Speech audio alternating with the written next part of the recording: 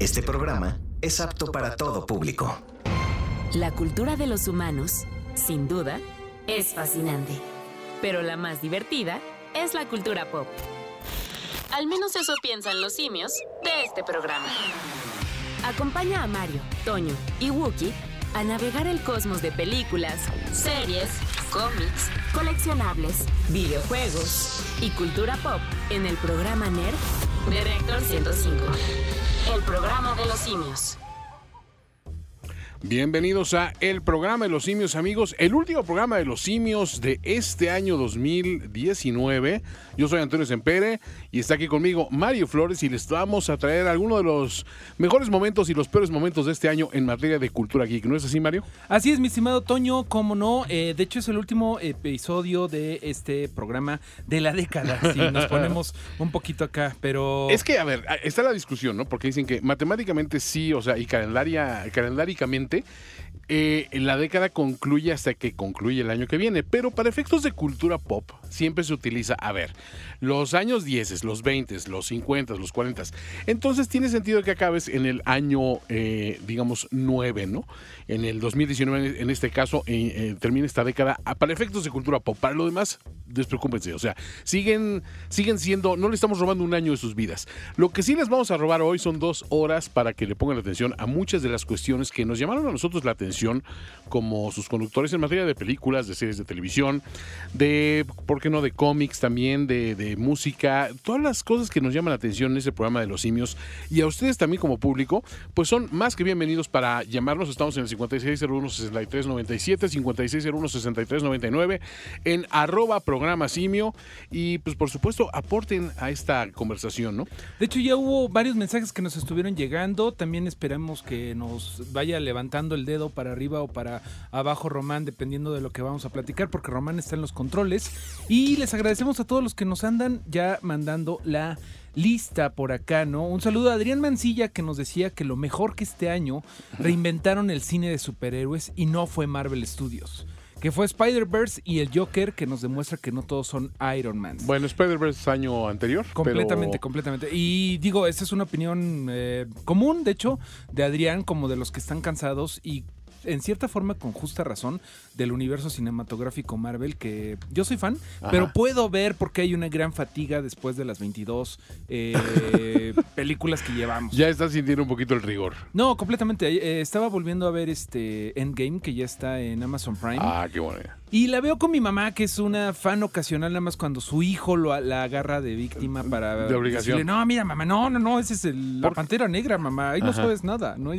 Pero ya estaba yo explicando todas las cosas y sí dije, órale, no, o sea, estoy completamente de acuerdo en apreciaciones como que no son tan buenas películas, todos son un paso para ir a otro, son como más una serie que una serie que películas. Tú ¿no? dices en materia de construcción de personajes, o sea, cada película sirve para introducir un personaje, un nuevo villano, un nuevo conflicto, dentro de un conflicto más grande y que a su vez sirve para presentar a otro personaje, a otro villano, a otro conflicto, ¿no? Así es, pero de repente una de las críticas que más se hace es que no hay tanta carnita detrás de todas estas películas. Y tienen razón. Pero... Sí hay una parte de razón en eso y creo que lo que nos duele de repente como aficionados al cine, y vamos a hablar al cine, no del cinema, como dice Martin Scorsese, es que sí nos gustaría a lo mejor un poquito de variedad. A mí por eso dentro de los productos del MCU, para hablarle de un ejemplo, digo, estamos hablando obviamente del universo Marvel porque honestamente los de DC, pobrecitos, todavía no encuentran como que la fórmula correcta, pero a mí sí me llama la atención de que todas siguen como que una misma línea y un mismo tono, y las que sí se llegan a salir un poquito, la que se va por ejemplo mucho por el cine de espionaje, que es una Winter Soldier por ejemplo, o que se van por el ámbito de la comedia incluso, como Ant-Man, como Ant-Man o como la misma Ragnarok, que es como medio absurda, creo que son las más efectivas en ese sentido. Y algo que hizo para mí muy bien Black Panther es centrarse más a una cultura en general, ¿no? A construcción de una cultura más que de un superhéroe, ¿no? Eso me gustó. El resto de las películas sí de repente llegan a ser medio cansinas.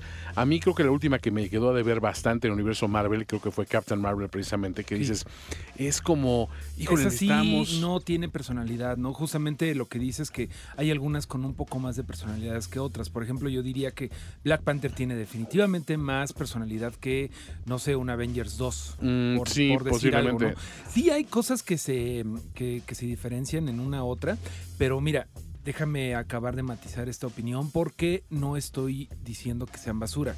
No, Yo creo que las películas de Marvel en específico tienen un gran lugar y un lugar asegurado en la memoria de la cultura pop porque son los primeros cómics que son películas. Es cierto. Y eso, como un fan de los cómics, definitivamente es lo que más me entusiasma. Son las mejores adaptaciones en cuanto a fidelidad, del tamaño que luego tienen las historietas y los crossovers y todo eso, porque 22 películas que culminan en Endgame con no sé cuántos personajes, eso es el equivalente a cuando tú leías una Crisis en las Tierras Infinitas, Un Civil War. un Civil War, cosas así. En ese sentido, estoy haciendo la diferencia de que sí, a lo mejor no son tan buen cine como tal, pero le hace justicia al medio del cual se desprende. Exacto, y Sí, definitivamente estamos de acuerdo. hay que darle como su matiz, ¿no? O sea, incluso como decía aquí este colega que nos escribió @programa simio, Adrián Masilla, decía que este año se reinventó el cine de superhéroes.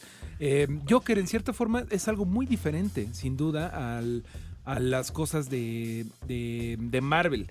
Pero siempre se está hablando de esta reinvención. También ya se habló cuando salió Logan, ¿te acuerdas? Que cómo no. es de Fox. Sí, por supuesto. De Fox, que era como, la primera película en blanco y negro. Y todos sabemos que blanco y negro significa película de arte, ¿no? Cosas así. Ajá. Siempre se está anunciando y siempre se está diciendo que...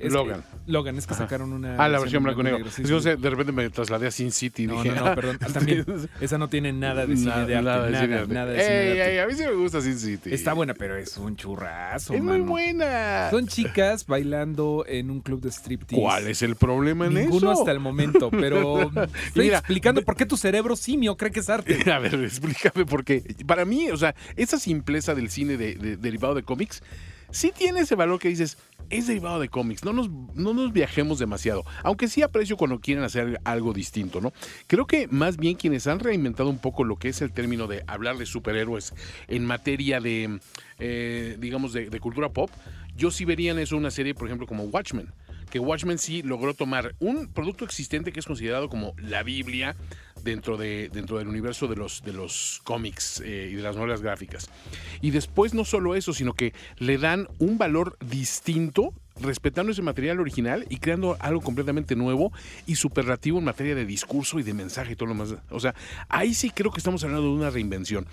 Yo, sin embargo, tengo que ver más variaciones, por ejemplo, un romance de superhéroes, quizá un whodunit de superhéroes, cuestiones que se vayan más a un poquito explorando otros géneros dentro del cine, pero aprovechando las bases que ya te dio, por ejemplo, el universo Marvel. Creo que eso lo podrían hacer fácilmente con este gran cúmulo que tienen de posibilidades en materia narrativa por todos los héroes, todas las personalidades distintas. Y no volver a hacer lo mismo de, bueno, pues llega, tiene superpoderes y descubre el uso de sus superpoderes. Y entonces, en ese proceso de adaptación, pues va a descubrir que los superpoderes acarrean grandes responsabilidades. Entonces, ya es muy gastado ese discurso. Sí queremos nuevas historias de orígenes, queremos nuevos villanos interesantes y no quedarnos siempre en el mismo nivel de, pues tenemos a Loki que no es tan villano y tenemos al Joker que siempre es efectivo porque es el Joker. Denos un poquito más de carnita, señores escritores. Sin embargo, sí tuvimos un buen año en materia de esas cuestiones, ¿no?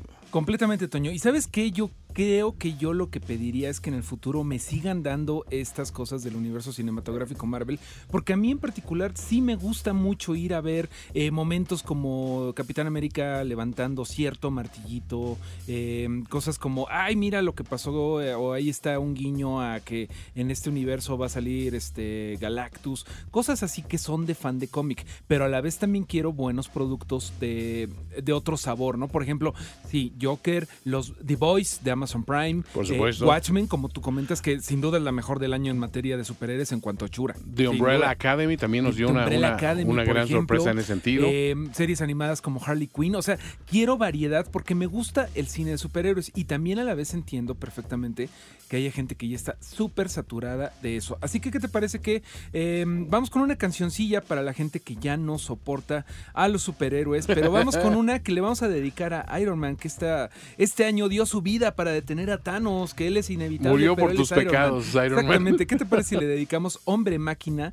Es un nuevo trabajo de Porter que viene en el disco de Las Batallas que salió este año. A mí sí me gusta la fase de Porter después de Juan Son. A ver si a ustedes les gusta esta canción que ha estado sonando en Reactor 105 y que es una de las competidores para las 105 canciones del año. Hombre Máquina de Porter.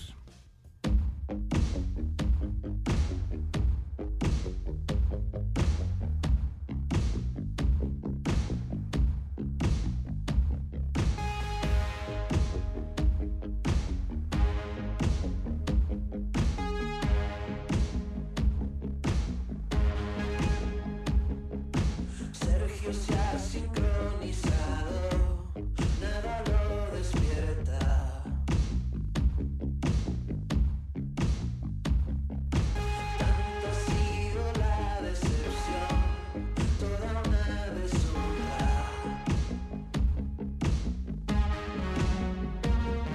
Solo temor manifiesta sin amor. Cada loco lo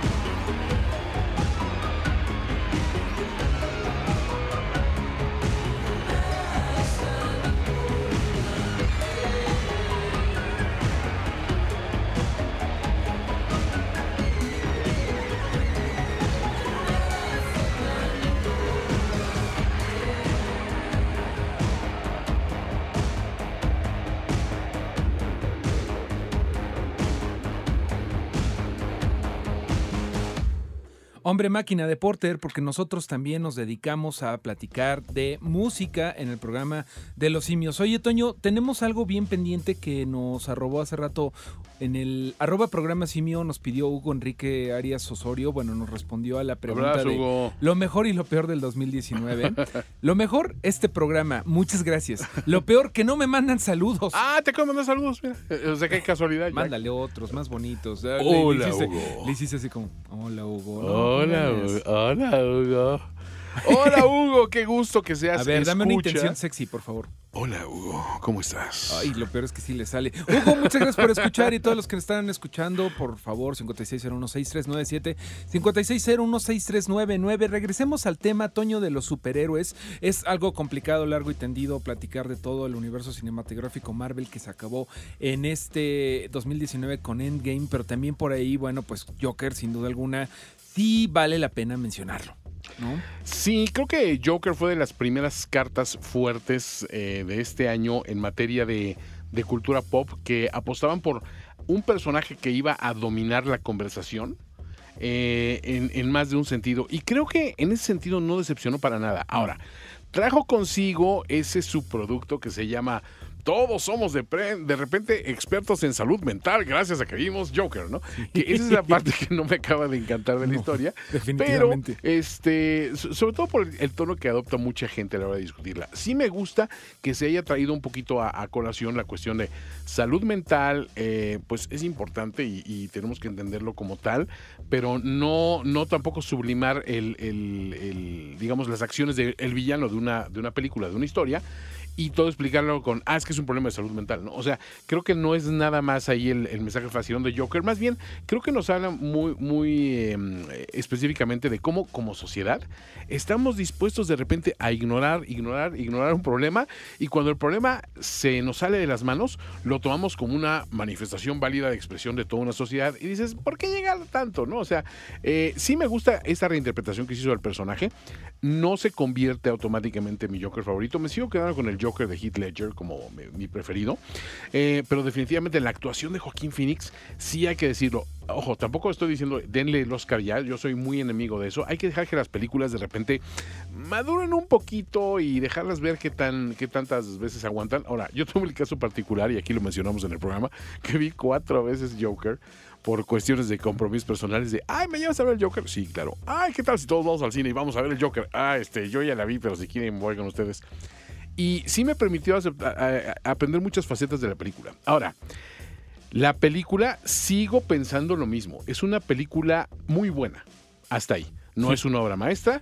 No es la versión única y definitiva y final del Joker para nada. No con el Joker, como muchos fans de DC decían, ya, ¿para qué lo intentan los de Marvel? El payaso los rompió a todos. Y es como, no, es que siempre la batalla de Marvel contra DC es como la batalla Apple contra Android, ¿no? Sí, es medio siempre absurda, están intentando, ¿no? Ajá, exactamente, siempre estás intentando decir, el nuevo Android es mejor que el nuevo Apple, el nuevo Apple es mejor que el nuevo Android. ¿De qué se emociona si eso ya lo tiene el Android? ¿De qué se emociona si eso lo hizo Apple? O sea, sí, es inocua. Me parece absurdo. que, al final de cuentas, te puede gustar todo porque el primer secreto es que en la industria del entretenimiento y de la música y de muchas cosas, nada más están cambiando de bando los creadores, ¿no? O sea, claro. Mucha gente que estuvo en Marvel ahora está en DC, y viceversa, DC, viceversa. ¿No? Entonces, no es como inocuo. Se pueden disfrutar las dos cosas. Y otra cosa que creo que se disfruta mucho, además del Joker de este año, fueron las cosas que se hicieron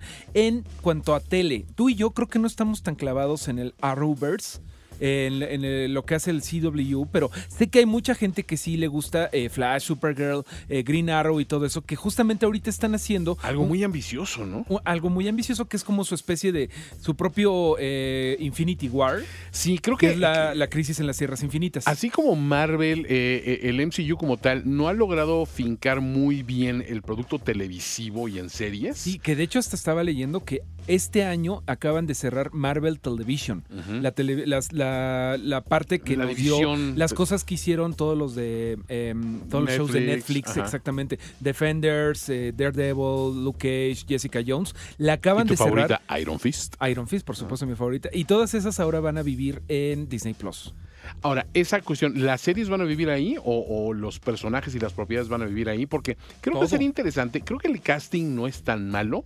Yo sé que tú tienes tus issues con Iron Fist definitivamente, pero siento que si pudieran respetar ese casting que hicieron de Jessica Jones, de Luke Cage, de Daredevil y todos ellos, y llevarlos a una mejor construcción de historias en un ambiente que sí contemple lo que están haciendo en cine, ya digamos, más integrado al producto general, se lograría mayor consistencia, siento yo sería felicísimo porque definitivamente Charlie Cox como Daredevil, Kristen Ritter como Jessica Jones, Vincent D'Onofrio como Kingpin, genial. Uno de los castings más inspirados de la historia de los superhéroes. Punisher también con este joven John Bertham.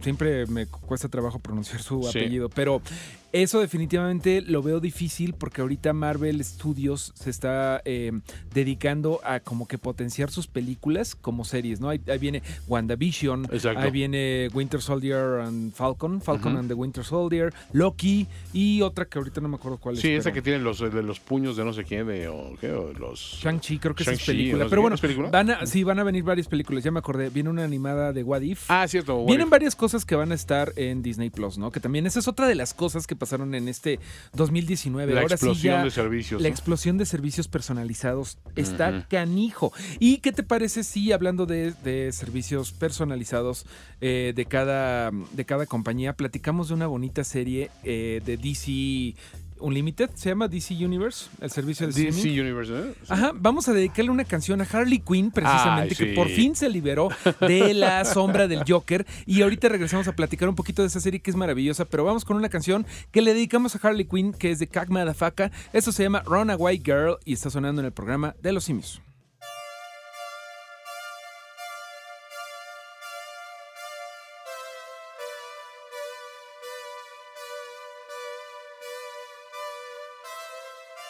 Guilty love, but we're halfway around the world. Runaway girl, runaway girl, runaway girl, runaway girl.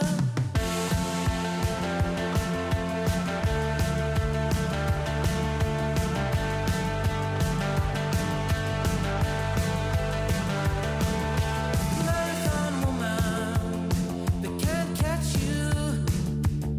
Room 237 in your hotel. You made me promise that I won't tell. Marathon woman, the rumors say you got one. The rumors say you took someone.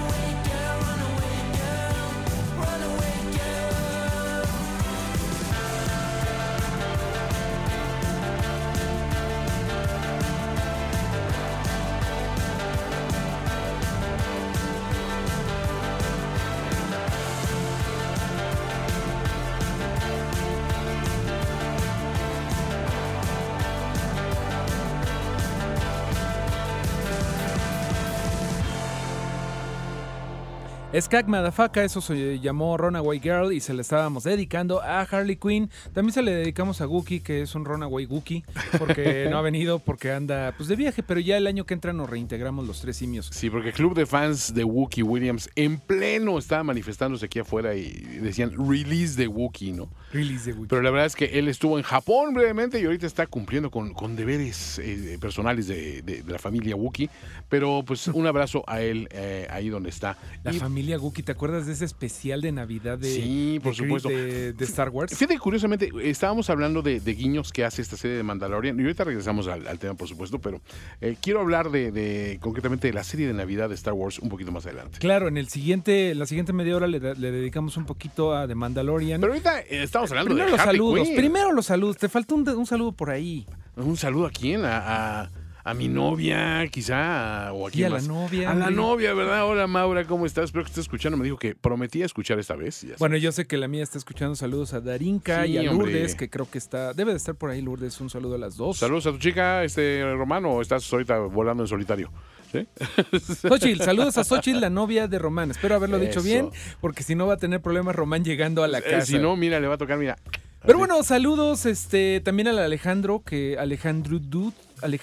que nos está escribiendo. Saludos como siempre al Cherolero, ¿no? Al Cherolero, siempre presente, el HH Cherolero. Aronofsky, @taco de pastor. Qué buen username tienes, desgraciado. ¿Taco de pastor es su username? Sí, arroba taco de pastor, te lo compramos. Sí, hay empresas no, más bien, sí, vendes en un restaurante, exactamente. Pero bueno. Oye, Mario, volvamos al tema de Harley Quinn. Sí. Creo que los dos estábamos medio renuentes de entrarle porque decíamos, híjole, otra serie animada, pero veíamos que tenía el pedigrí de Batman The Animated Series, la descubrimos hace poco y nos fascinó hasta el momento lo que llevamos de la serie. ¿Crees que vayan a sostener esta idea de vamos a crear productos más adultos para nuestro mercado y darnos un poquito de latitud y de diversión con las propiedades que tienen? DC Comics siempre ha sido un poquito mejor que Marvel en cuanto a cuestiones animadas. Recuerda que tenían el Batman, las series animadas, la Liga de la Justicia animada, porque tenían la calidad de animación de Warner Brothers cuando estaba cierto. Steven Spielberg ahí involucrado. Señor Spielberg. El señor Spielberg estaba como con eso, mientras que Marvel siempre ha dejado un poquito de desear. Incluso cuando amemos series animadas tales como los X-Men, la calidad era mucho menor era inferior, que la de Batman, sí. ¿no? Pero siempre históricamente DC Comics se pinta solito. ¿Viste lo que hice ahí con series de animación? Y les recomendamos muchísimo Harley Quinn porque está muy divertida. Lo que le da una nueva como que toque de frescura es el humor tan irreverente, porque definitivamente, cuidado, no es para que la vean con niños. Ojos por ahí. No la vean con niños porque está súper soez. Ahora, ¿se cuela a tu panteón de lo mejor que viste en el año? En el mío sí, ¿eh? Bueno, lo malo es que nada más llevamos dos. Salió 3 episodios, salió el tercer episodio. Pero la verdad es que ya desde ese momento, yo con una serie que te puede capturar tan rápido y dices, necesito ver mucho más, creo que sí la puedes contemplar. Híjole, Toño, es que en cuestión de animación hubo unas cosas maravillosas. She-Ra. Por ahí She-Ra, por supuesto, de Netflix, que está ganando varios premios, van en la 4ª temporada y deben de verla, aunque no hayan jugado con She-Ras de niño como yo jugaba con He-Man, pero es una serie increíble, y incluso véanla si no jugaron con She-Ras, porque es una cosa bien interesante, bien padres. Incluso si no conocen nada del universo de He-Man, está re buena. Pero también por ahí no te olvides de que este año se estrenó Teen Titans Go. Oh, es cierto. Que también por ahí es bastante importante. Animaciones como Klaus, que hace poquito se estrenó en Netflix, que es excelente. Animaciones en Netflix que se estrenaron, se me ocurre... Steven Universe, que sale en Cartoon Network, que es como bien... Tiene un fandom bien intenso, ¿no? Rocko's Modern Life, ¿no? Ah, sí, el regreso del Invasor Sim, con la promesa de que Netflix va a seguir produciendo cosas más de Nickelodeon. Hay es muchas buena cosas. época para ser fan de la animación, ¿no? Es una excelente época para ser un nerd y es un excelente momento para irnos a corte y regresar ahorita. El programa de los simios, de Reactor 105. Y volviendo al tema de la animación, creo que hay algo que sí definitivamente se cuela, pero no se cuela, Mario. Le pega un patín a la puerta doble, así como de salón del viejo oeste, así chan chan, que abren así las puertas así de vuelta, y entra así con botas vaqueras, chin chin, con espuelas, y dice, aquí ya llegué. Que fue un producto derivado de un disco de Sturgill Simpson, que es una especie de chico malo del country rock gringo. Y para mí, él produce el que sea quizá el disco más rockero del año, pero de ese rock antiguito, ese rock que se te antoja ventilarte, no sé, media botella de bourbon mientras le estás así poniendo las primeras 3 canciones, más o menos ese nivel. Pero crean también paralelamente a este disco una serie de animaciones que todas van ligadas y contando una gran historia llamada Sound and Fury, que pasó también en Netflix. Creo que le debieron dar muchísimo más impulso que el que llegó a tener, pero cuando lo descubrí, sinceramente, entró en una rotación continua dentro de mis views y dentro de mis audios también, ¿no? Nosotros aquí en el programa de Los Simios creo que sí nos hicimos fans los tres, Guki, tú y yo, porque sí le hemos dado mucho jale. De hecho, el otro día que me tocó cubrir a Tony Kings, a tu tocayo. ¡Tocayo! Lo puse en la mañana en #detonador y por lo menos nadie se quejó. Entonces, creo que la música no estuvo tan mal. Pero sí, como tú dices, en cuestión de animación, es una película corta, dura como 40 minutos. Sí, más lo que dura el disco, y son puras animaciones en varios estilos, pero muy centrados en el anime, ¿no? Completamente. Creo que tenemos que escuchar una canción de ella antes de salir de ese tema para platicar de otra animación muy importante de Netflix, que es Love, Death and Robots. Pero te late que primero te ponemos una para que cantes. Cómo no, una que se llama Sing Along, y estamos aquí en el programa de Los Simios.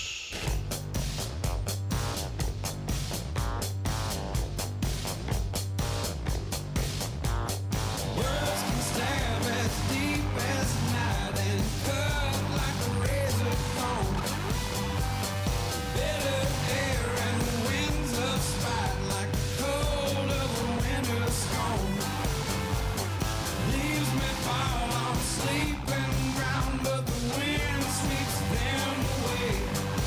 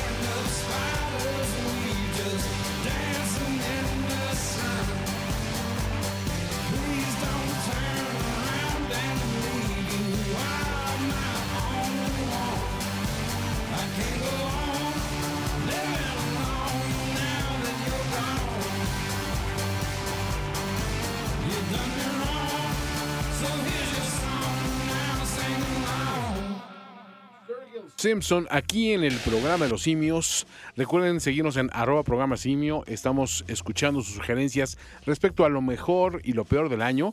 También hay por ahí 2 o 3 decepciones que tendremos que comentar un poquito más adelante.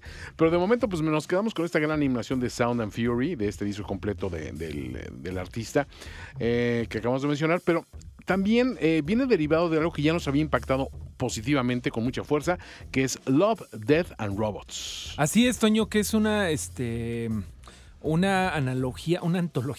antología de diferentes animaciones que tienen la temática de Love, Death and Robots, pero es algo que si no lo han visto se lo recomendamos mucho. Son como 12, 13 cortos y todo mundo tiene un favorito, ¿no? La mía definitivamente es Cima Blue, no sé si te acuerdas. Cima Blue es precioso. Y déjame te digo algo bien interesante. Es un mexicano, ¿no? Lo hizo un mexicano, sí. Patricio Beteo fue justamente el director de arte de esta animación. Hay mucho talento latino en esas cosas y la animación, bueno, es algo brutal Yo a veces me pregunto, si yo fuera un chavito ahorita pensando en estudiar en animación, Ajá. ¿en qué problema me estaría metiendo? Claro, ¿En qué mundo se estuviera metiendo? ¿No? Pero tú, de hecho, agarras Love, Death and Robots y ves los primeros 3 episodios y los 3 son diametralmente distintos uno de otro, con unos estilos tan salvajemente distintivos, claro, que dices, híjole, ¿por qué vía te vas? A mí creo que mi favorito sigue siendo The Witness todavía, que es una cosa muy, muy fuerte. Esos juegos de yo estoy viendo algo que ocurre del otro lado, pero cuando me meto del otro lado resulta que ese otro lado también me está mirando a mí.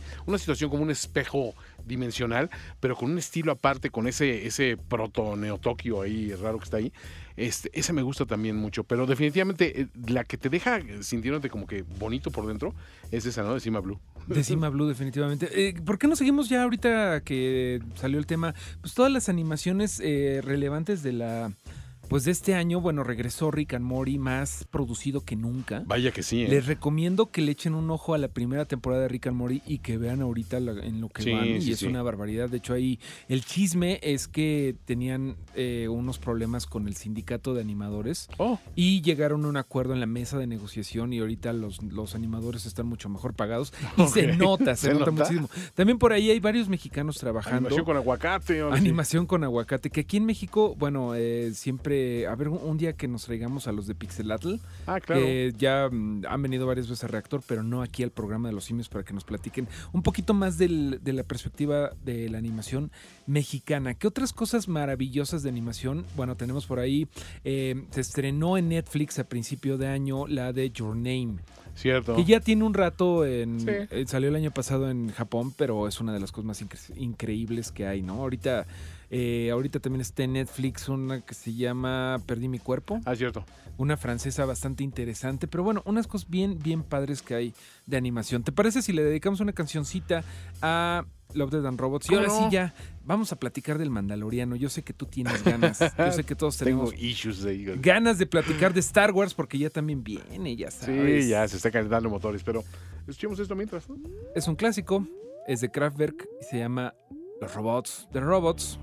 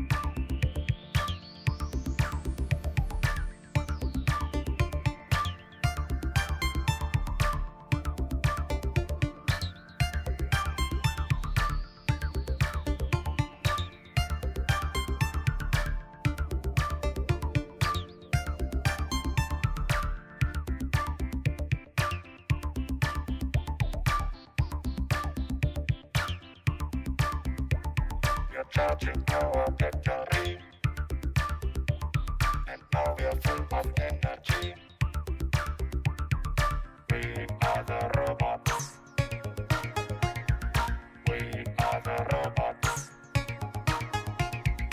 We are the robots.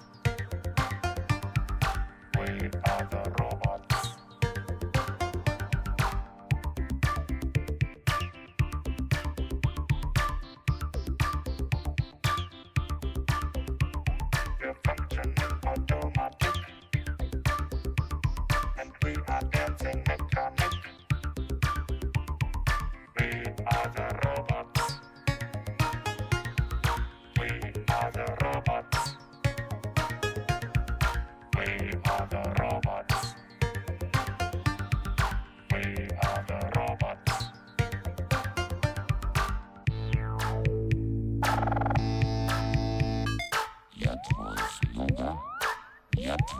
We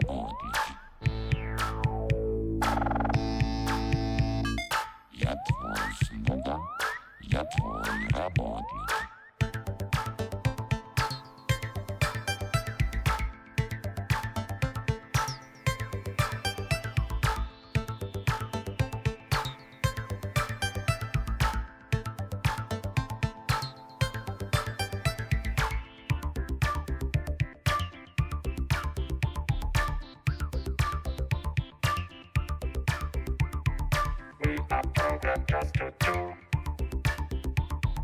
anything you want us to. We are the robots. We are the robots. We are the robots. We are the robots.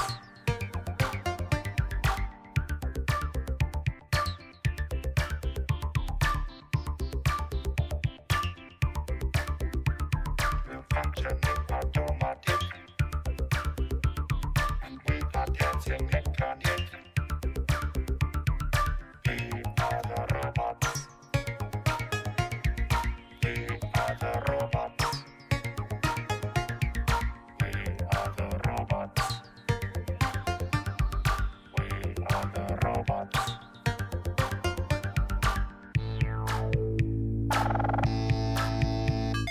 Я твой слуга, я твой работник. Я твой слуга, я твой работник.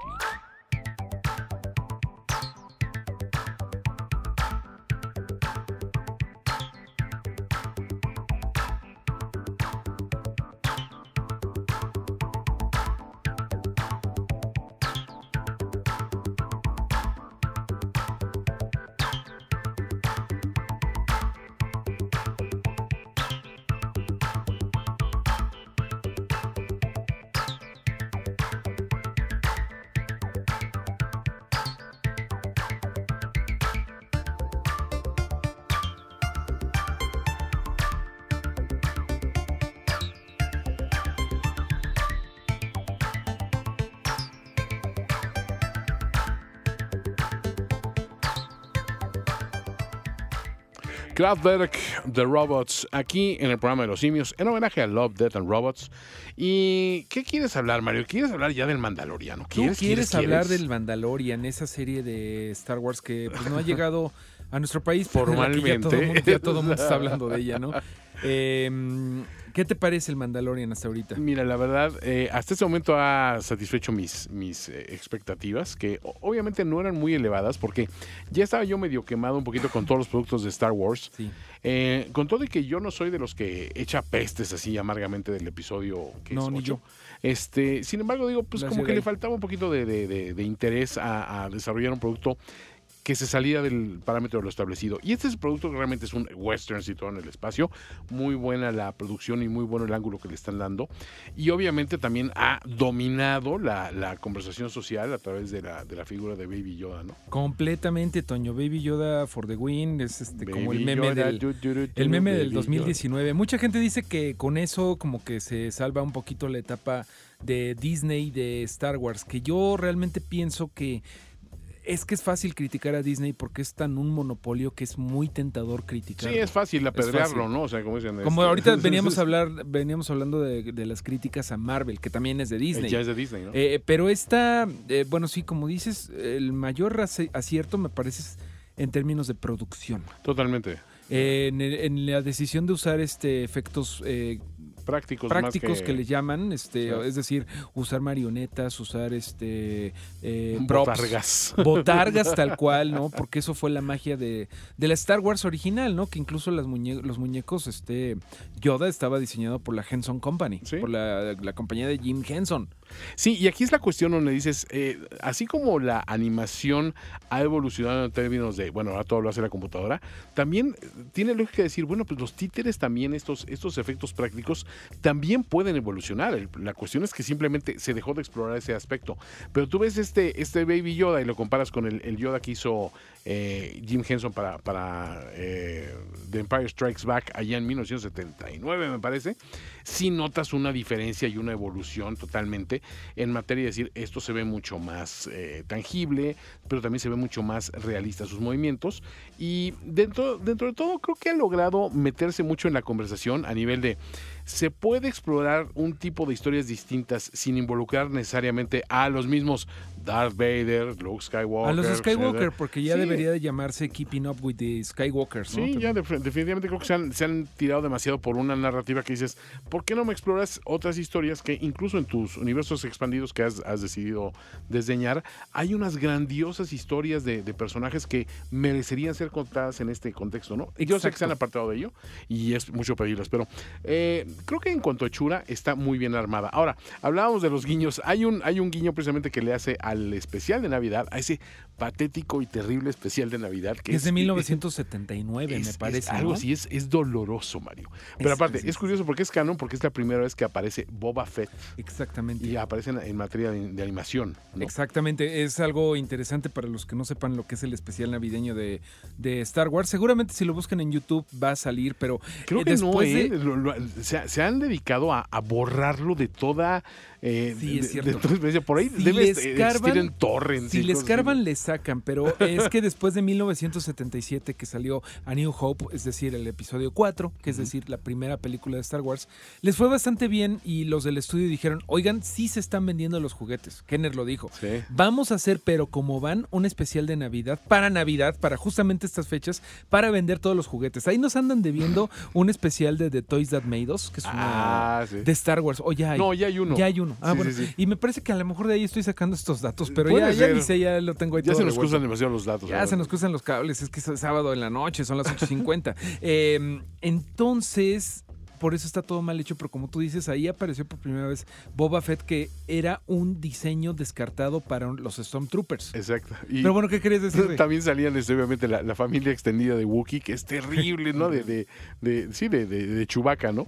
Y se llamaba, creo que Scratchy, uno de ellos, y el otro, no sé, unas cosas horribles, ¿no? Horribles. Aparte, también salían como que actores que ni al caso venían con Star Wars, comediantes, y una cantante, sí, creo que es, no sé si es Carol Lombard o alguna de esas. El equivalente es que hubiera Carol salido Channing, Raúl ajá. Velasco aquí, ¿no? Exacto, Y como que muy raro y muy que Raúl Velasco absurdo, hubiera ¿no? presentado al señor Darth Sí, Vader. Adal Ramones, algo así. No, Adal Ramones es de después, es como si hubiera salido Pero Conchita Alonso. Pero, María Conchita, ¿no? Aquí lo curioso es que hablan precisamente es un día que es el equivalente a la Navidad de ese universo de Star Wars, ¿no? Y se me olvida cómo se llama el nombre, pero toda la trama del episodio del especial de Navidad de Star Wars es que quieren llevar a Chewbacca con su familia para festejar esta festividad. Y en algún momento, precisamente en The Mandalorian, mencionan también la festividad. Es así como que el pequeño y sutil guiño existe algo como el especial de Navidad de Star Wars, pese a que toda la gente de Star Wars ha hecho todo lo posible por hacer que lo olvidemos, ¿no? Es una cosa llamada Life Day. el Life día de la Day, vida, el día de la exactamente. vida, pero sí. Oye, regresando al Mandaloriano, fuera de todos sus aciertos y de toda la plática que suscitó, porque además tuvo la particularidad de que fue la carta fuerte para que te suscribieras a Disney Plus. Sí, claro. Y por cierto, llévate esta serie que es la única forma en la que la vas a poder ver, ¿no? Yo la verdad, después de que al principio estaba muy emocionado, Ya ahorita bajó tu... ya bajó un poquito porque me parece que sí está siendo muy predecible lo que está pasando. Ok. O sea, como tú dices, es un western y nada más con que hayas visto unas cuantas películas de ¿cómo se llama el vaquero? Pues de Clint Eastwood. De Clint Eastwood. Ya te la sabes un poquito. Mira, la cuestión es que en materia narrativa de historias, si no se ha apartado un poquito, digamos, de buscar algo más original, en virtud de hacer estos pequeños homenajes. Ahora, sin embargo, tenemos que recordar que ni mi generación ni la tuya, tanto mi generación como la tuya están muy familiarizados con esas historias tradicionales de los westerns, y las nuevas a lo mejor no tanto. Entonces, para ellos, muchos de ellos sí lo están viendo como que, ¿viste qué padre que llegan a donde están estos y es una emboscada y todo? Digo, sí, nosotros ya lo hemos visto, tú y yo, pero a lo mejor los más jóvenes no, y es una forma simpática de ponerlas. Ahora, sí les recomiendo también, chequen en mi timeline, en @finísima persona porque subí un tráiler de Spaghetti Western de Mandalorian. O sea, como se hacían los trailers de las películas de los Spaghetti Westerns de los 60, 70, pero obviamente con toda la imagen de Mandalorian y con todos los títulos en italiano. Bueno, me estaba yo muriendo de risa porque aparte sí le ponen mucha música Morricone y todo eso. Entonces tiene ese sabor. Esa es la excusa perfecta para ir con una cancioncita como western. Y para regresando, hablemos de este tributo a los Spaghetti Westerns que vimos de manos de Quentin Tarantino, que también está en nuestra lista de lo mejor del año. ¿Qué te parece si presentas la siguiente canción? Y se trata de un tema que se llama The Wanderer, que es de otro de los favoritos de este programa. Es YouTube con Johnny Cash, aquí en el programa de los simios.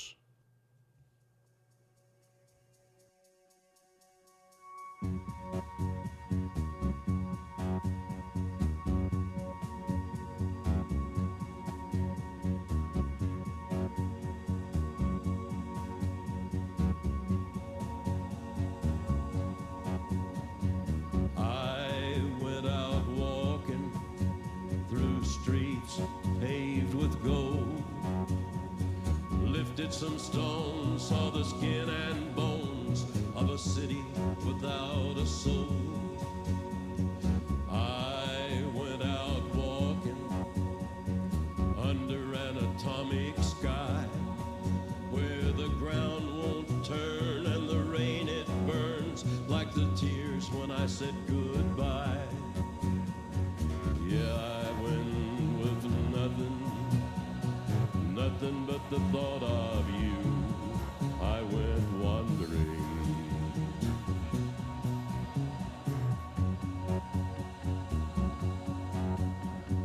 I went drifting through the capitals of tin, where men can't walk or freely talk, and sons turn their fathers in.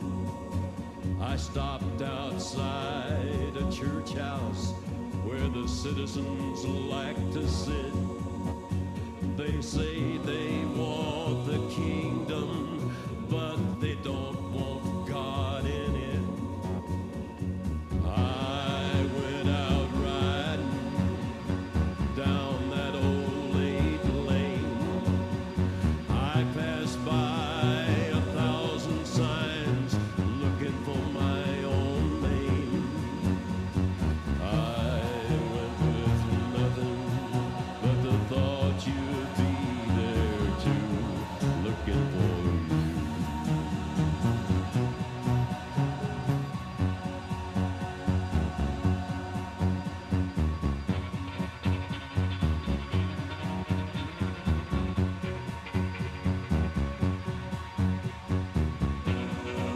I went out there in search of experience, to taste and to touch and to feel as much as a man can before he repents.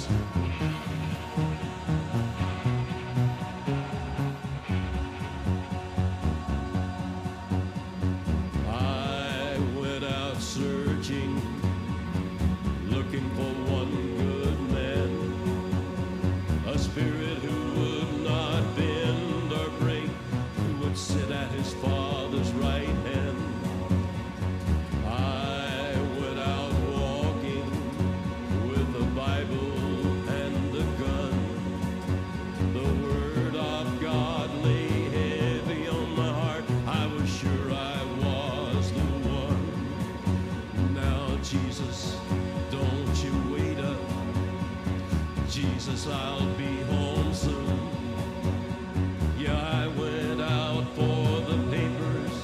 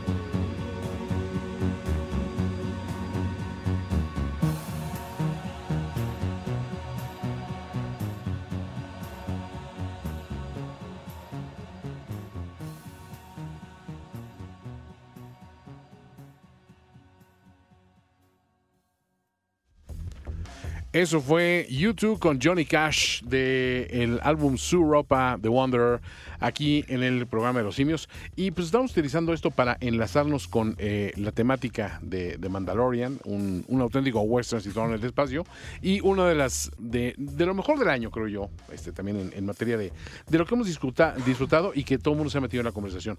Pero también lo utilizamos de base para hablar de una gran película de Quentin Tarantino, Once Upon a Time in Hollywood. Exactamente, que también dominó la conversación porque era como el suceso, la 9ª película de Quentin Tarantino. Después de esto se retirará, habrá perdido su toque. ¿Cómo puede superar películas tales como Pulp Fiction o como las otras? Y pues, a final de cuentas, el resultado a muchos les dio sopor. Hay que decirlo. Mucha gente como que dijo, está bien larga. A mí me encantó. A mí me fascinó. A mí me encantó. A mí hay una cuestión, es que nunca me fijé realmente en cuánto era el tiempo, sino en qué tanto me sentía yo de la película, de decir, la estoy aguantando bien. Y llegó un momento que decía, es que me faltó, si hubiera tenido media hora más de película, lo hubiera disfrutado igual, porque logra enlazar muy bien todo este sentir de ese Hollywood, de esa época específica, que es la que él lo formó como autor. Y también con estas cuestiones de, bueno, tenemos un par de actores, digamos, en el ocaso, bueno, un actor y su stunt double en el ocaso de sus respectivas carreras, y cómo es envejecer dentro de este medio, y a la vez contando la historia grande de Sharon Tate, ¿no? Como ese trágico ícono de Hollywood. De eso vamos a hablar ahorita regresando del corte, ¿me parece, Mario? El programa de los simios, de Reactor 105. Regresamos aquí a platicar de Once Upon a Time in Hollywood, que es uno de mis favoritas personales del año, porque como tú decías, no hay nada, o sea, no es aburrida. Aunque a primera vista parezca aburrida, pero siempre hay como detalles atrás, como de, esos anuncios que había, que a lo mejor obviamente, digo, no vivimos esa época ni en Hollywood, yo nunca he vivido en Hollywood, ni en los 60, pero como que por lo menos la estética la disfrutas mucho, ¿no? Siempre hay detalles atrás como en las cosas, en las tiendas que van, o por ejemplo el personaje de Brad Pitt, que por sí mismo es una gozada ver cómo Brad Pitt tiene todos esos tics de tipo loco, golpeador, medio violento, pero bien relajado. Detalles como, no sé si te acuerdes que la lata de comida de perro que le daba era sabor rata atropellada, sabor mapache arrollado y no sé, algo así como sabor armadillo podrido. Sí, estaba esos muy pequeños chistoso. Chistes que se ocupa de meter muy sutilmente Tarantino en sus producciones y que te cuentan dentro de todo una historia más grande, ¿no? Que es este pequeño Tarantino verso, porque aquí este es el programa que le pone nombres a los universos. Creo que nos deja muy satisfechos en ese sentido, y sobre todo las actuaciones también. Se está mencionando mucho a DiCaprio, por supuesto, en las ternas de mejor actor, igualmente a Brad Pitt. Yo siento que Margot Robbie, si no por esta película, sí merece alguna especie de mención, porque es cautivador la interpretación que hace de Sharon Tate, y a la vez lo hace con mucho respeto a la memoria de ese personaje, ¿no? No estamos viendo una caricatura ni un recurso muy común que es ir a materia del escándalo. Ahora, de dejarlos satisfechos, definitivamente me deja muy satisfecho. Muchas veces Quentin Tarantino ha comentado que esta película es su Roma de Cuarón, porque es su carta de amor a una época y una etapa de su vida que él lo marcó y lo definió. Entonces, creo que vale la pena revisitarla, porque ya se avecina ya la temporada de premios, y están anunciando muchas nominaciones, tanto en los Saga Awards, ahí vienen pronto las de los Globos de Oro, ya vienen también no tardan mucho las de los Oscar, y por supuesto que vamos a ver a muchos protagonistas distintos en un año en el que siento yo cualquiera puede ganar cualquier cosa, porque no ha habido un golpe contundente y definido de esta película es lo mejor del año y se callan, ¿no? Y eso está bien, Mario. Eso está bien, pero también los Oscar cada vez son más impredecibles, porque totalmente. Definitivamente ya estamos muy desconectados de lo que la academia piensa y lo que la humanidad piensa, ¿no? Luego le dan eso del año pasado de que le dieran a Green Book el Oscar. ¿Cómo se ve a un año? Terrible. Pero digo, se ve tan mal como se vio tan mal cuando le dieron a Traffic el premio. O sea, hay películas de las que nadie se acuerda, que son premios que se dan más bien por estos somos agenda. Nosotros y nuestra agenda y nuestras culpas de seres humanos. Pero hasta eso lo hacen mal, porque Green Book, por ejemplo, digo, esto es arena de otro costal que ya lo platicaremos cuando nos toque hacer un especial de Oscar, pero incluso Green Book es una peor película que Black Klansman. Sí, totalmente. El infiltrado del Ku Klux Klan. Y Black Klansman es muy buena. Black Klansman es muy buena. Y The Green Book, chistosilla, te la pasas bien. Sí, es pero muy mom-friendly, pero no es para nada relevante. Y luego de inmediato surgieron las acusaciones de la familia del pobre pianista de que así no pasaron las cosas, hombre. No, y también yo me quedo con ese comentario de, o sea, dejen que Hollywood quiera aparentar ser muy progresista y muy correctito y todo, dándole el Oscar a Green Book, y al mismo tiempo te enseñan en una misma película a un blanco enseñándole a un negro a comer pollo frito. Dices, por favor, no hagas esas tonterías. Son cosas muy malas. Pero bueno, Toño, no hablemos de los Oscar porque nos deprimen a muchos. Vamos a poner una canción del soundtrack de Once Upon a Time in Hollywood. Vamos a desempolvar un clásico de clásicos. Algo de Deep Purple, eso se llama Hush.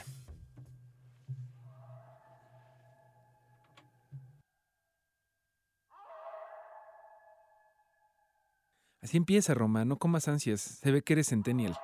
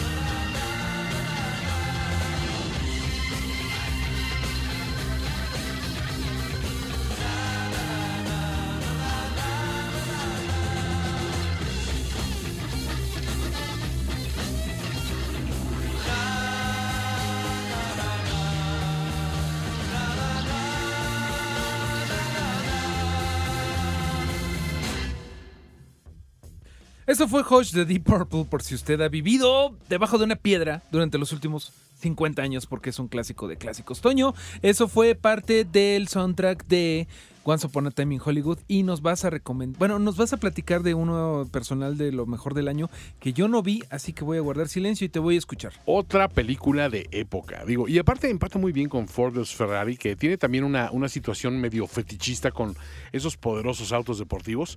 Bueno, esta producción realmente se deriva de una historia real, de la rivalidad entre Henry Ford II y Enzo Ferrari, en el sentido de que uno, digamos que la empresa Ford quería hacer coches más cool, ¿no? Coches en los que se quisiera subir un James Bond. Okay. Y decían, ¿cómo vamos a lograr eso? ¿Cómo hacemos que los jóvenes tengan pósters de nuestros coches en sus habitaciones? Pues hay que entrar a las carreras. Pero ¿qué forma rápida hay de entrar a las carreras? Pues hay que comprar un equipo ganador que ya tenga mucha presencia y vamos a pegarnos a ellos. Llegan y le hacen oferta a Ferrari, que saben que están quebrados. O sea, Ferrari hacía coches deportivos de alta gama, digamos, con unos márgenes de utilidad mínimos e invertía mucho dinero en carreras. Y Enzo Ferrari, que era un italiano, más italiano que el padrino, cuando llegan a hacerle esta oferta se siente profundamente ofendido por esos cochinos americanos, emplea esta oferta de parte de ellos para negociar otro trato con Maserati y los corre displicentemente de su fábrica diciendo, váyanse a su cochina fábrica a hacer sus cochinos automóviles y déjenme a mí hacer mi arte, ¿no? Porque él se considera un artista. Es tal la ofensa que Henry Ford II dice, ¿saben qué? Vamos a construir unos automóviles de carreras completamente competitivos para pegarle a Ferrari en donde más le duele, en las 24 horas de Le Mans, que es una de las carreras de la triple corona del automovilismo. Son las 24 horas de Le Mans, son las 500 millas de Daytona y es el Gran Premio de Mónaco. Para los aficionados a las carreras de coches y a los cochecitos, aquí estoy, ¿no?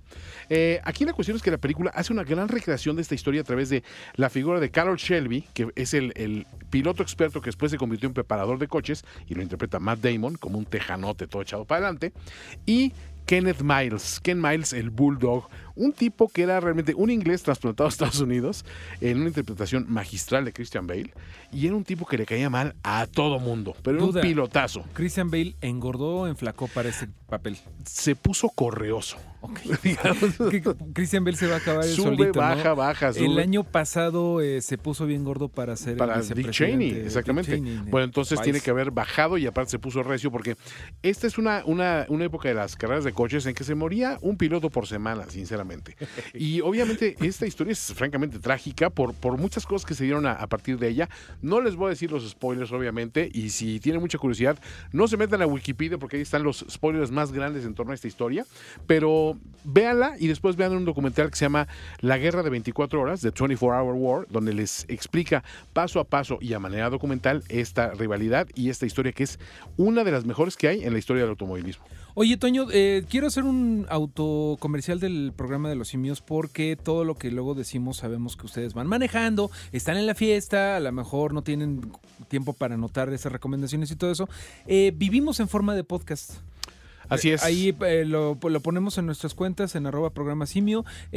También si ustedes en las plataformas principales de podcast lo buscan como Programa Simio, ahí nos pueden escuchar porque sabemos que todo este contenido pues luego puede ser un poco chorero, ¿por qué no? Pero es de buena gana lo damos, ¿no? Además hay otra cosa, también estamos en finísimos.com. Si quieren irse muy atrás en nuestro catálogo, que dicen, es que nada más estas plataformas me dan los últimos 10 episodios. No hay problema, los demás ahí viven, guardando toda nuestra ñoñez para la posteridad. Y nuestras canciones, porque vas a poner una canción de Ford vs Ferrari. Así es, este es un tema que realmente es el tema recurrente de la película. Se llama Polk Salad Annie y le están escuchando aquí en el Programa de los Simios. 1, 2, 1, 2, 3, 4.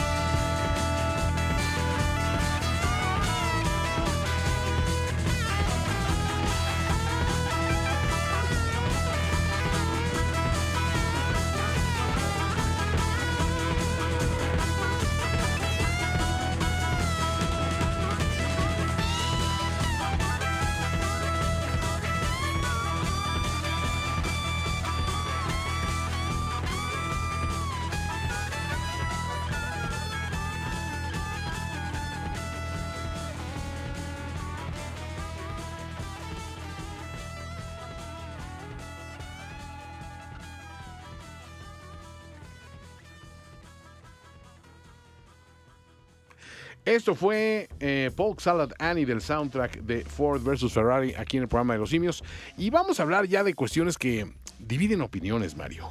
Completamente, Toño, porque hasta el momento hemos estado de buenas y diciendo todo bien. De nuestras cosas favoritas del año, pero hay algunas cosas que nos quedaron un poquito a deber, sobre todo en esta época en donde hay una super saturación de opciones, ¿no? Ajá. John Wick 3, por ejemplo, no es que sea mala, solamente no es tan llamativa como la 1 y la 2. Desmerece conforme la 1 y la 2 para ti. Por ejemplo, It capítulo 2, no es que sea mala, No, pero no es la 1. no es la 1. Ok. No es la 1. Me quedo con la 1. La 1 había una promesa y creo que hizo mucho más ruido la 1. Ok. Y yo te diría que la responsabilidad recae en el cast infantil. La 1, que era muy, muy interesante, sobre todo en un mundo en donde vivimos en Stranger Things. En un mundo donde tenemos a los niños de Stranger Things. Sí. Eso era como Stranger Things, la película. Un poquito como que recuerda que uno de ellos empata, ¿no? Ahí uno empata, uno hace sus propias teorías en la mente. O sea, no estoy diciendo que esto tenga realmente que ver, pero. No, pero sí. Recuerda que este año también salió Stranger Things. Este año salió Stranger Things 3. Correcto. Que me parece es la mejor de todas las. ¿A ti es la que más te gusta? A mí me queda de ver un poquito, Fito. Mira. O sea, polémica. Es la parte polémica. Hay gente que, por ejemplo, no le gustó mucho Doctor Sleep. A mí me gustó mucho. Hay una que también divide. A mí me gustó mucho Ad Astra y a ti y a muchas personas no les gustó, ¿no? A ver, ¿a ti por qué te gustó Ad Astra? A mí Ad Astra porque realmente me gustan porque esas me pagaron películas. para que me... La verdad, sí. Porque me el estudio me dio durísimo, ¿no? Mira, la verdad es que la interpretación me gusta mucho. Me gusta mucho también ese futuro que es medio distópico, decir, híjole, no todo lo que nos han contado de la bonita expansión de la exploración espacial va a traer puros resultados benéficos. Realmente como que nos muestra que como especie estamos destinados a darle en la chapa a prácticamente todo, sea aquí o en otro universo. Eso me gustó y la hechura me gusta mucho también. Sí, a mí me pareció, te lo voy a decir, aburrida y que no justificaba su largo tiempo de duración, porque en cuanto te describen de qué va, ya te describieron toda la película porque no hay nada más. Brad Pitt va al universo, va al planeta Urano, ¿no? Sí. A Plutón. Bueno, viaja por las estrellas para buscar a su padre. Hacia Neptuno, sí. Y lo último que pasa, pues ya digo, eso sí es spoiler, pero es aburrida, Toño. ¿Se te hace aburrida? Me parece bastante aburrida. Yo la vi, a mí la verdad sí me gustó, pero volvemos a lo mismo, divisiones de opinión. Hay otra también que, por ejemplo, el tan cacareado regreso de Steven Soderbergh a la dirección, que no, ya se va a retirar, ya se retiró, ya no va a hacer nada. Se fue. Saca una película con Meryl Streep, con Gary Oldman, con Antonio Banderas, con un reparto bastante considerable y de valía, en una película que se llama The Laundromat, intentando explicar esta cuestión de los Panama Papers, y pasa medio sin pena ni gloria, si debes poner Panamá, medio pasa sin pena ni gloria a través de esta plataforma. También quedó medio desapercibida a la hora de los premios, porque, digo, a final de cuentas creo que le van a nominar a Meryl Streep, porque Meryl Streep literalmente, o sea, se toma una selfie y la nominan para eso, ¿no? Pero creo que fue un año donde hubo cosas desigualonas, y creo que lo que más dividió opiniones fue el final de Game of Thrones, ¿no? Definitivamente, Toño, eso fue una reacción extraña, porque el hype de Game of Thrones estaba a cosas enormes, ¿no? Sí. Era la película, datos que sí tienen, una de las producciones más caras de toda la historia, las más caras de HBO, definitivamente la serie más pirateada de toda la historia, los mayores ratings de televisión por paga de toda la historia. También la más premiada. Muy premiada, exactamente. O sea, el scope, o sea, la dimensión era lo más era de todo, lo más, ¿no? iba ganando, y definitivamente el final, por muchas razones psicológicas, monetarias,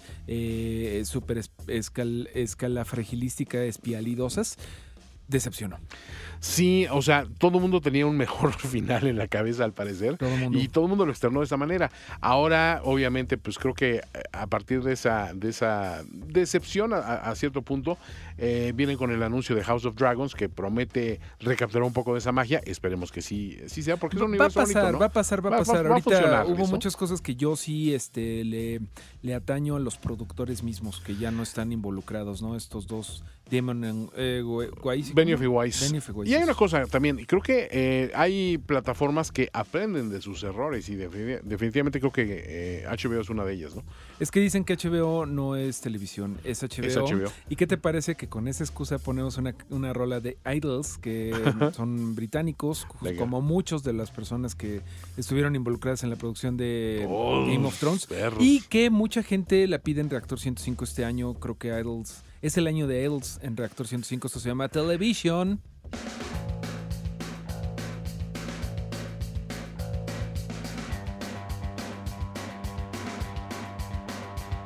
If someone talks to you the way you do to you, I put their teeth through.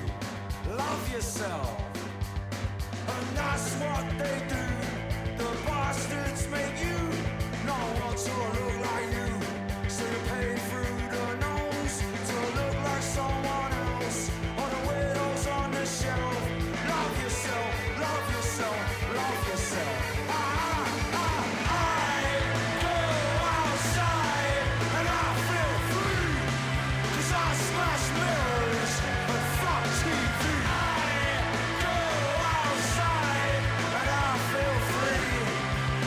Smash mirrors and fuck TV.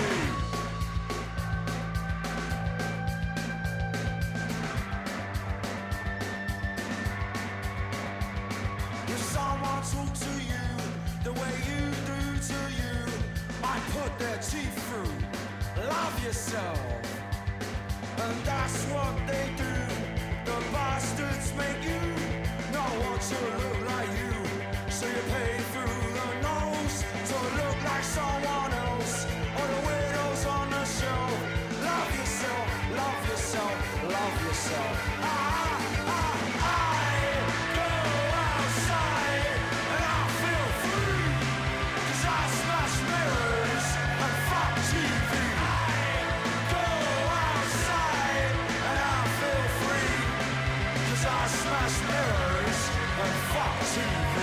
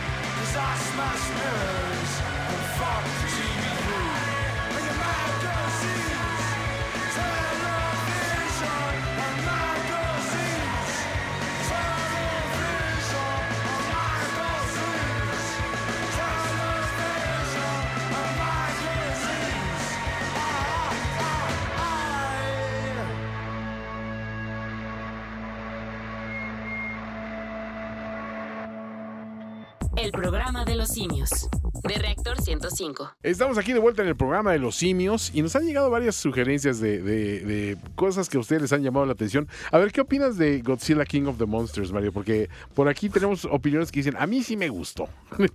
Sí, está diciendo ¿quién es la persona que nos lo estaba diciendo? Ahorita te lo digo exactamente, pero sí, me llamó mucho la atención porque, bueno, obviamente puso sus no favoritos del año, pero sí confesó de que, dice Curse of Frogs, dice que los éxitos millonarios de Disney a base del mínimo esfuerzo es lo que no le gustó, sí. Pero dice, lo mejor los podcasts Watchmen y Godzilla 2. O sea, los podcasts por un lado, dice, Watchmen. Soy un ñoño total en lo que Caillou respecta porque la amé. Oye, Toño, así rápido. Me gustó. A mí no me desagradó, pero no es nada buena. Está buena. Bueno, por lo menos sí hay buenos trancazos. Cosa que Pacific Rim 2, que es del 2018, sí. Ni aunque había trancazos, no la disfrutaba. Así era así de, esto es un insulto a mi inteligencia. No, pero ¿cómo, mano? Algo que me interesa más de este tweet que nos llegó @programa simio es que dice, lo mejor, los podcasts.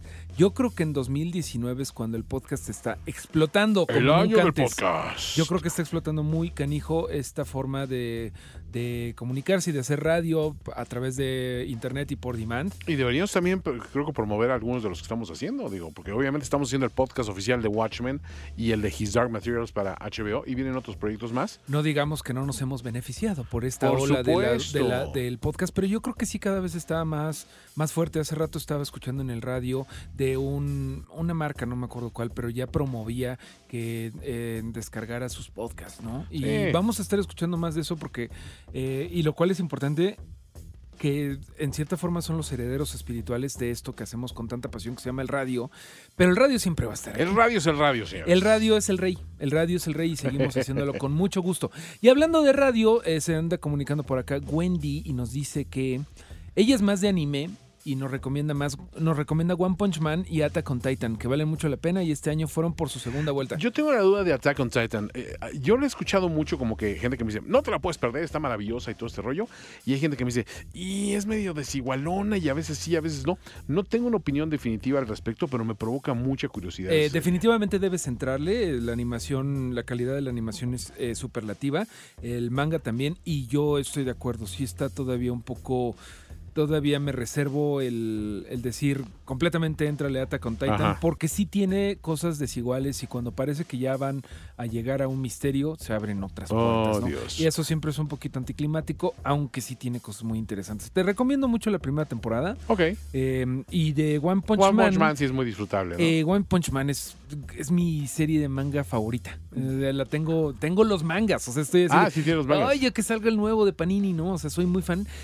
Pero en cuestión de animación hubo una cosa muy trágica, que la primera temporada, la calidad de la animación de One Punch Man es brutalmente buena, de lo mejor del mundo. Y la segunda. Y la segunda bajó. Lo que me explican es que la primera temporada la hizo un estudio que es que es famoso porque nada más toma como las primeras temporadas. Oh. O sea, son unos virtuosos que Ajá. dicen, esto nos interesa, tomaremos este proyecto. Y ya les dejamos el templete para que ustedes hagan lo demás, ¿no? Ajá, y pues lo que pasó en la segunda temporada de One Punch Man es que no se la dieron a unos buenos sucesores porque parece que las estoy haciendo yo O en sea, el celular. Le mano. pasó al revés de lo que le pasó a Gretsuko, ¿no? Que la primera está bonita y Sí. normal, y la segunda es de un nivel superior y aparte, obviamente es una historia muy disfrutable, ¿no? Exactamente, Toño. Vamos a una canción de Little Jesus que se llama Los Años Maravillosos y después de ella vamos a platicar de una serie de HBO llamada Years and Years que también anda en nuestra lista de lo mejor del año.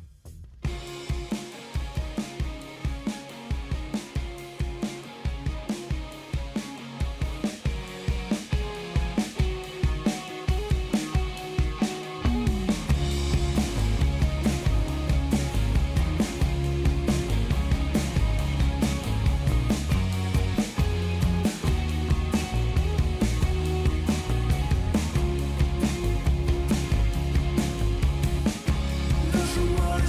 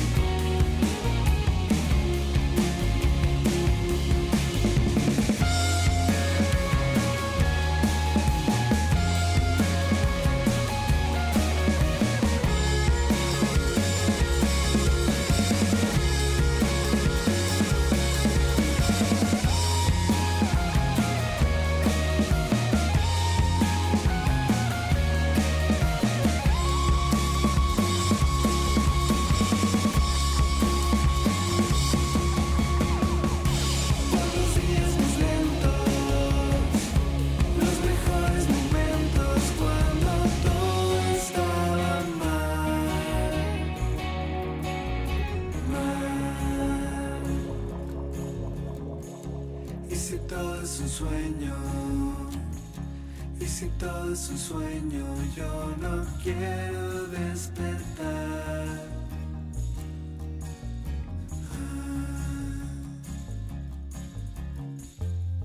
No te quiero volver a ver. Quédate para siempre en mi mente.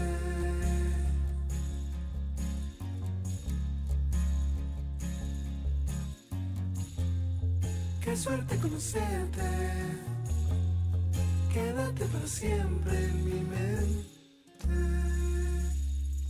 Una de las contendientes fuertes al número 1 de las canciones del 105.7, por lo menos, fijándonos en cuánto se pide en Reactor 105, Los años maravillosos de Jesucito, Little Jesus. Todo esto para platicar de la serie de TV Years and Years, que... ¿Dónde la pones? ¿Sí la pones en lo mejor del año? Sí, sí la pongo entre las cosas que más me impactaron en el año y creo que en algún momento lo comenté. Es una serie que está tan cercana la realidad distópica que te presenta que sí te hace sentir un poquito mal por la humanidad, por la sociedad, por el mundo en el que estamos viviendo, por estas situaciones donde dices, a ver, espérate, esto no puede pasar realmente en la vida real. No, o sea, ya pasó, muchas de estas cosas están pasando y otras van a pasar inexorablemente porque los seres humanos como que no aprendemos. Y creo que es el gran mensaje que te manda esta serie, ¿no? Es decir, mientras todos estamos ensimismados en la minucia y en las cosas pequeñas, están ocurriendo grandes cosas a nuestro alrededor que no estamos haciendo nada por cambiarlas y cuando las queremos cambiar es demasiado tarde y luego nos preguntamos, ¿pero por qué no hicimos algo al respecto, no? Completamente, ¿no? Es algo que pasa en México, pasa en Estados Unidos, pasa en Inglaterra y justamente esta serie Years and Years es una producción de la BBC de Inglaterra y de HBO. HBO también puso un poco de dinero y ahorita la pueden ver ahí. Seguramente después llegará a otros canales como Cinemax y finalmente pues, a teleabierta, que está siguiendo la vida de una familia inglesa a través de los años y años, de ahí su nombre, pero estamos hablando de un futuro muy inmediato, muy inmediato, que en lugar de irse como a lo grandilocuente de que en el futuro todos seremos zombies o hay autos robots, voladores. autos voladores, no, es algo completamente factible en donde nada más se están poniendo futuros distópicos que están a la vuelta de la esquina, como por ejemplo una segunda reelección de Donald Trump. Eso es algo que puede pasar el año que entra. Pero bueno, las consecuencias de la reelección de Donald Trump ahí, en el caso de la serie, por ejemplo, es que llega a todavía un crescendo aún más la guerra comercial con China y acaban con una explosión nuclear. Sí. Y eso es solo el principio, ese es solo el primer arranque, capítulo. ¿no? Y aparte, es una cuestión de qué bien te manejan el revivir estos terrores nucleares, que era realmente la amenaza grande en la década de los 80, y de repente como que todo el mundo se le olvidó de, bueno, pero ya acabó la Guerra Fría, entonces eso ya no es un problema. No, te enseña que está más vigente que nunca, que las amenazas del terrorismo están más vigentes que nunca, que la xenofobia, la intolerancia religiosa, la intolerancia étnica siguen más vigentes que nunca y nadie está haciendo nada relevante para cambiarlo. Y digo, para muestra más grande, creo que acabamos de ver que le acaban de nombrar persona del año a Greta Thunberg, esta activista ambientalista, y es increíble cómo el discurso en redes se vuelca a decir, esa niña debería sonreír más, esa niña está manipulada, esa niña, y todo el mundo está hablando de esa niña cuando dicen, ¿no sería mejor que estuvieras hablando del cambio climático en sí? O sea, si es la niña o no es la niña, no es problema. Son el problema cosas es que pasan siempre. Sí. Exacto, de esto va mucho la serie. Tiene momentos de enorme tragedia, tiene momentos de mucha desesperanza, pero la verdad es que no se aparta mucho de nuestra realidad y creo que es lo que la hace relevante. Completamente, Toño, pero bueno, esto que dices de que la gente se desvía por otros temas que se van por la tangente, pues lo vemos cada que hay una marcha feminista y acabamos y empezamos con el ciclo de quejas sobre las estatuas y nadie habla del feminicidio. Exacto. Pero ¿Por qué están destruyendo los monumentos? Sí, porque no les hacen caso. Pero es que los monumentos, pero es que no les hacen caso. Vamos otra vez con los monumentos. Pero bueno, ¿qué otras series por ahí se nos está olvidando que se estrenó este año? Detective Pikachu, que cumplió bastante bien, la verdad. Sí, muy es una película muy disfrutable, ¿no? O sea, muy disfrutable. No tiene problema. Hay también muchas producciones pequeñas, independientes, que vale la pena por ahí ver. Está esta producción que se llama Parasite, una producción coreana que también va a figurar fuertemente a la hora de los Óscares. Midsommar. Midsommar, por supuesto, una de las grandes películas de horror y de horror yo digo, es un horror realista porque sí sabemos que estas son la clase de situaciones que pueden suceder. No sé si viste Climax, ahorita estábamos viendo los recuentos. Climax es de Gaspar Noé, me parece que también es un alucine de película que yo, honestamente, puedo ver como que la mitad más o menos. O sea, el inicio es hipnótico y maravilloso y después se convierte en una de esas locuras habituales de este señor que escapan a toda situación, ¿no? Y pues la que están nominando los primeros lugares son The Irishman, que hablamos largamente de ella en episodios anteriores, que creo que no desmerece nada a los elogios que tiene. Es la gran... Creo que quizás la gran despedida de Scorsese de este género propiamente dicho, porque no creo que quede mucho que decir en materia de historias a cómo las ha contado, ¿no? No, y definitivamente la calidad de Irishman es bastante indiscutible, pero sí me parece que debió de haber tenido un poco más de autoedición, porque sí es extraordinariamente larga y autoindulgente con estas cosas. Volvemos al tema. Este año seguimos sin encontrar esa producción que unifica criterios y que todo el mundo dice, es que esta es la super película, esta es la superproducción del año, esta no tiene tache. Creo que seguimos todavía mucho en ese idioma de que no hay la producción dominante. También se estrenó hace poco A Marriage Story también, con Scarlett Johansson y Adam Driver, uno de esos dramas personales muy fuertes en una dirección de Noah Baumbach, excelentemente actuada, con unos momentos también sumamente sobrecogedores y muy conmovedores, y que también dividen opiniones porque la gente dice, es que de repente se suena como que los diálogos están muy plastificados y no son ellos, y hay gente que dice, no, se oye súper bien y está bien porque se ve que sí improvisaron en algunos momentos. No hay un criterio unificado para ninguna de ellas, ¿no? Pero creo que dentro de pronto vamos a poder analizar ya un poquito más un par de producciones que figuran más. Creo que The Lighthouse, no la que tuviste, sino la que se va a estrenar pronto, de Eggers, es una de las fuertes contendientes a película del año. Pero sí tenemos ya, y esto es un pequeño spoiler, Mario y yo, sí tenemos como que un consenso de cuál fue la mejor producción del año. Todavía no se las vamos a decir. No, pero déjame decir la que yo pienso que fue repetir, ¿no? La que fue la mejor producción de superhéroes del año. Watchmen. De superhéroes. Que ya sí. en un momento dado ya podrías decir, ni siquiera es tan de superhéroes. O sea, no hay como los clichés del género. De superhéroe, es uno. De un solo superhéroe. Pero sí lo tienes que incluir porque hay capas, ¿no? Pero es una deconstrucción del género. Sí. Sin duda alguna, ahí sí hay consenso para que veas. Sí. No hay nadie quejándose de Watchmen. No, yo no he escuchado los haters de es que no, así no y va. es una de las series más fuertes de todo. De toda la década. Sí, aparte de otra cuestión, ¿sabes qué es interesante? Que se basa en un producto existente que es la Biblia y es la última palabra, ¿no? En ese sentido, y aún así no la puedes criticar. Lo más fácil para estas producciones es decir, es que no le cumple el espíritu de la original, es que distorsiona a tal o cual personaje. Cuando analizas esta serie y esta superproducción a lo largo de sus 9 capítulos, que esperamos que hayan más, sinceramente, porque sí queda historia por contar en ese sentido, creo que vamos a ver algo muy interesante a futuro con lo que pueden hacer con ella. Pero si así la dejan, en una pequeña primera temporada que es prácticamente perfecta, yo me quedo muy a gusto, Mario. Completamente, Toño. Nos pedían ahorita en @programa simio la canción None with a Motherfucking Gun del soundtrack de Watchmen, de Trent Reznor y Atticus Ross, y estamos acá de buenos porque ya llegó el Choc y llegó con la lengua de fuera y es como tan gracioso el Choc. Vámonos con esto de Trent Reznor y Atticus Ross, None with a Motherfucking Gun.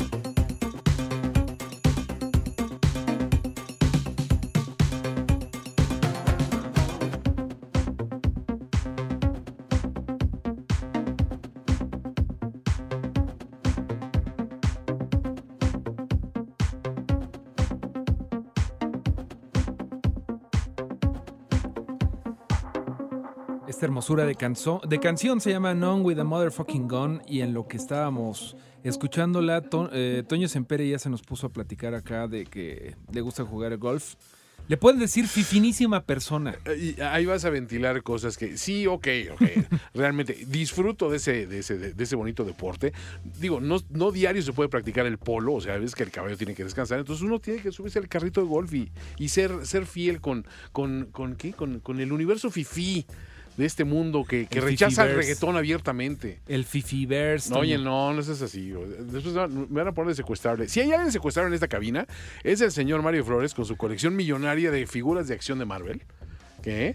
Que mira, yo lo he visto. Ya que nadie lo pidió, voy a decir la mejor película, la mejor serie, la mejor figura de acción del año. ¿Qué compraste este año? Que compré este año. Definitivamente la colección de 80 años de Marvel Legends fue la que se llevó todas las palmas de las figuras comerciales. Es que es muy impactante que de repente Mario y yo de repente vamos a hacer proyectos y a grabar otras cosas y un día llega, saca una caja de Amazon, empieza a abrir y tú dices, va a sacar unos audífonos, va a sacar algo relativo a lo que estamos haciendo. No, es parte de su vicio, señores. Y entonces ves que sale Iron Man de la cajita o sale Wolverine, una cosa. Pero qué Iron Man, señoras y señores. Es muy bonito, pero qué Iron Man. ¿Sabes qué? Me recuerda que hay gente que todavía tiene ese disfrute por la vida de los placeres simples como un juguete. Como un juguete que fue lo que no pudieron tener los niños de Chernóbil. No, o sea, todos tenemos juguetes, pero del destino, Mario. Exactamente, porque vamos a platicar de esta última serie que a nuestro parecer fue lo más canijo que vimos en todo 2019. Sí, para mí es la producción del año por múltiples razones. Creo que los dos tenemos nuestras respectivas perspectivas al respecto. Y creo que a mí lo que más me impacta fue una frase que escuchamos en los upfronts de HBO cuando dijeron, esto es lo que tendría que ser la televisión educativa. Y sí, a la distancia ves que te cuentan una historia que tiene una relevancia social, política, económica, que es un acontecimiento clave del siglo pasado, y sin embargo te hacen ver cómo se reflejan muchas de estas cuestiones y de ese pensamiento autodestructivo del género humano en el presente, y sí te aterra un poco. Y además, pues simplemente lo hacen con un producto que ellos mismos dijeron, jamás pensamos que iba a tener el impacto tan demoledor que tuvo la serie. Así es, Toño. Me parece que el timing también es importante, ¿no? Ahorita justamente decíamos que son terrores que ya parecían enterrados por la Guerra Fría, que literalmente parece que ya le habían puesto un ataúd de concreto para que su radioactividad no nos volvieran a molestar, pero que se están empezando a volver a levantar, no porque quizá tengamos miedo de un intercambio atómico, pero esta serie, por ejemplo, nos muestra lo cerca que estuvimos de cosas todavía peores, no nada más relacionado a lo de Chernóbil, sino en todas las plantas alrededor del mundo que todavía ahorita están funcionando. Por ejemplo, hay que tener ojo con Laguna Verde. Con Laguna Verde, que justamente esta semana andaban ahí algunas voces diciendo que necesita su presupuesto, señores. Así que por favor échenle una manita de impermeabilizante para que no vaya a ser la de malas de Chernóbil. Sí, no tengamos aquí nuestro Chernopal, pero bueno.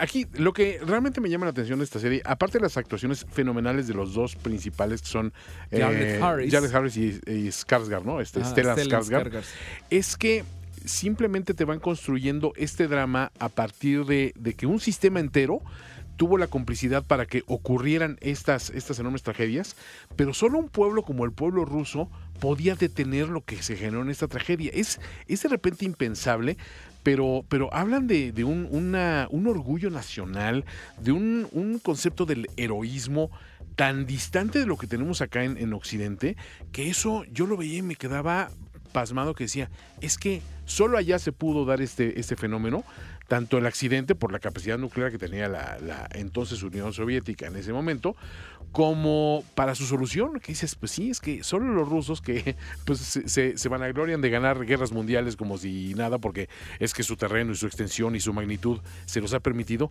también solo ellos podían detener esta tragedia, ¿no?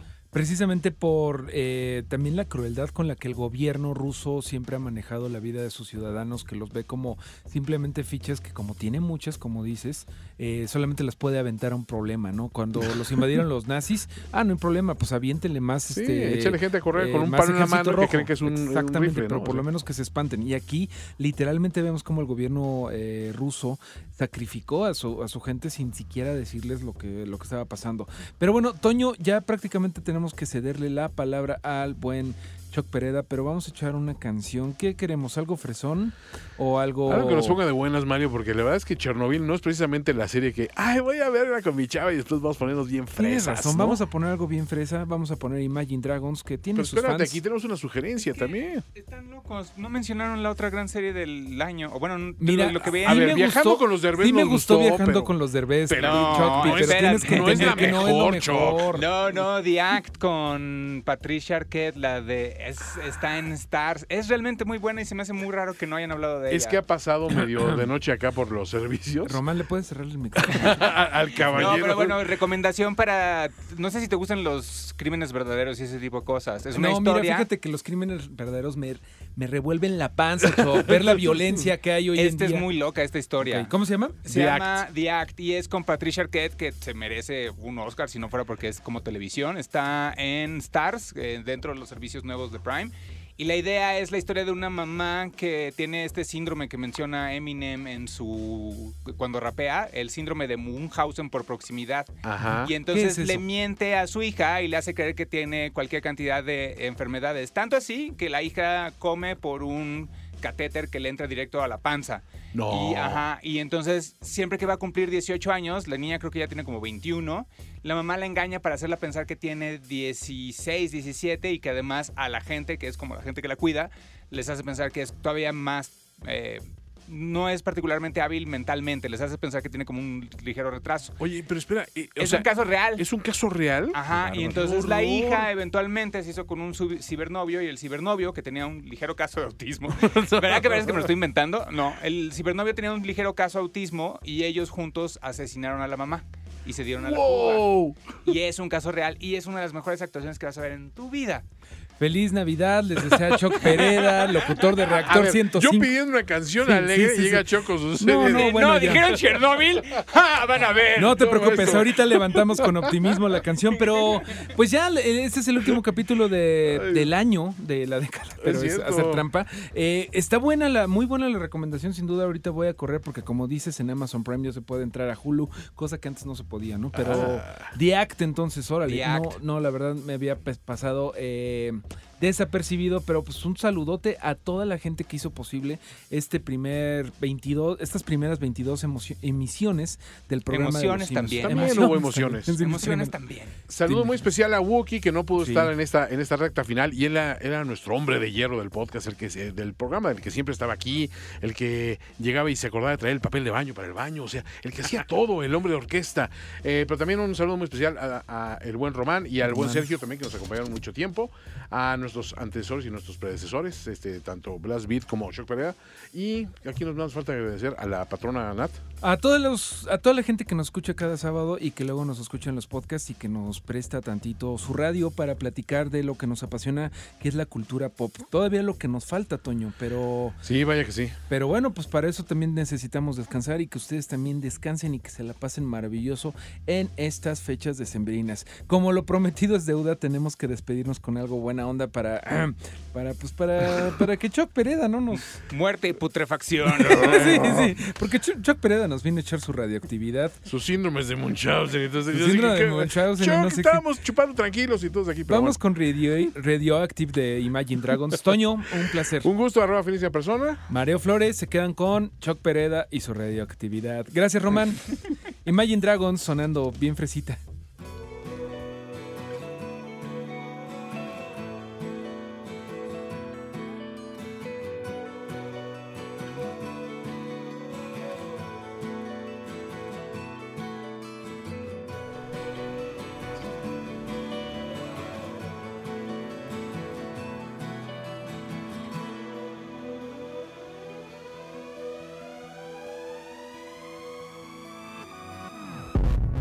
Waking up to ash and dust. I wipe my brow and I sweat my rust. I'm breathing in the chemicals. I'm breaking in, shaping up, then checking out on the prison bus. This is it, the apocalypse. Whoa, I'm waking up. I feel it in my bones. Enough to make my system blow. Welcome to the new age.